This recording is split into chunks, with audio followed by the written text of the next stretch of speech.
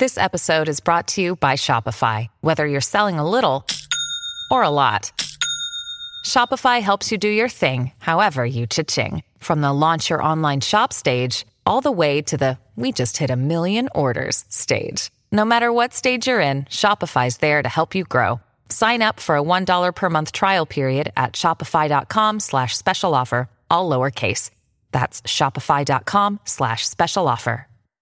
Hello, and welcome to This Day in History. Here's what happened on March 10th. Lots of presidents have had surprising backgrounds. Gerald Ford modeled for magazines as a young man. Herbert Hoover spoke fluent Mandarin Chinese, and Abraham Lincoln was an inventor. On this day in 1849, Lincoln filed a patent for a device that helped boats float over obstacles in the water.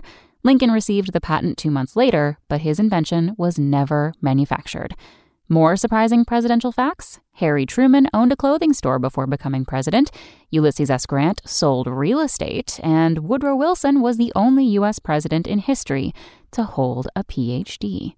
Also on this day in history, in 1876, Alexander Graham Bell famously spoke to Thomas Watson via his new telephone, and in 1864, Ulysses S. Grant was promoted to Lieutenant General of the U.S. Army, leading all Union troops during the Civil War.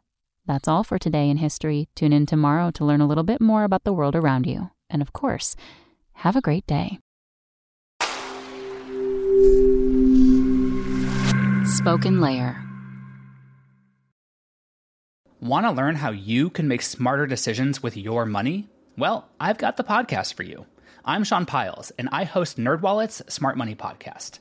Our show features our team of nerds, personal finance experts in credit cards, banking, investing, and more. And they'll help you make the most of your money while cutting through the clutter and misinformation in today's world of personal finance.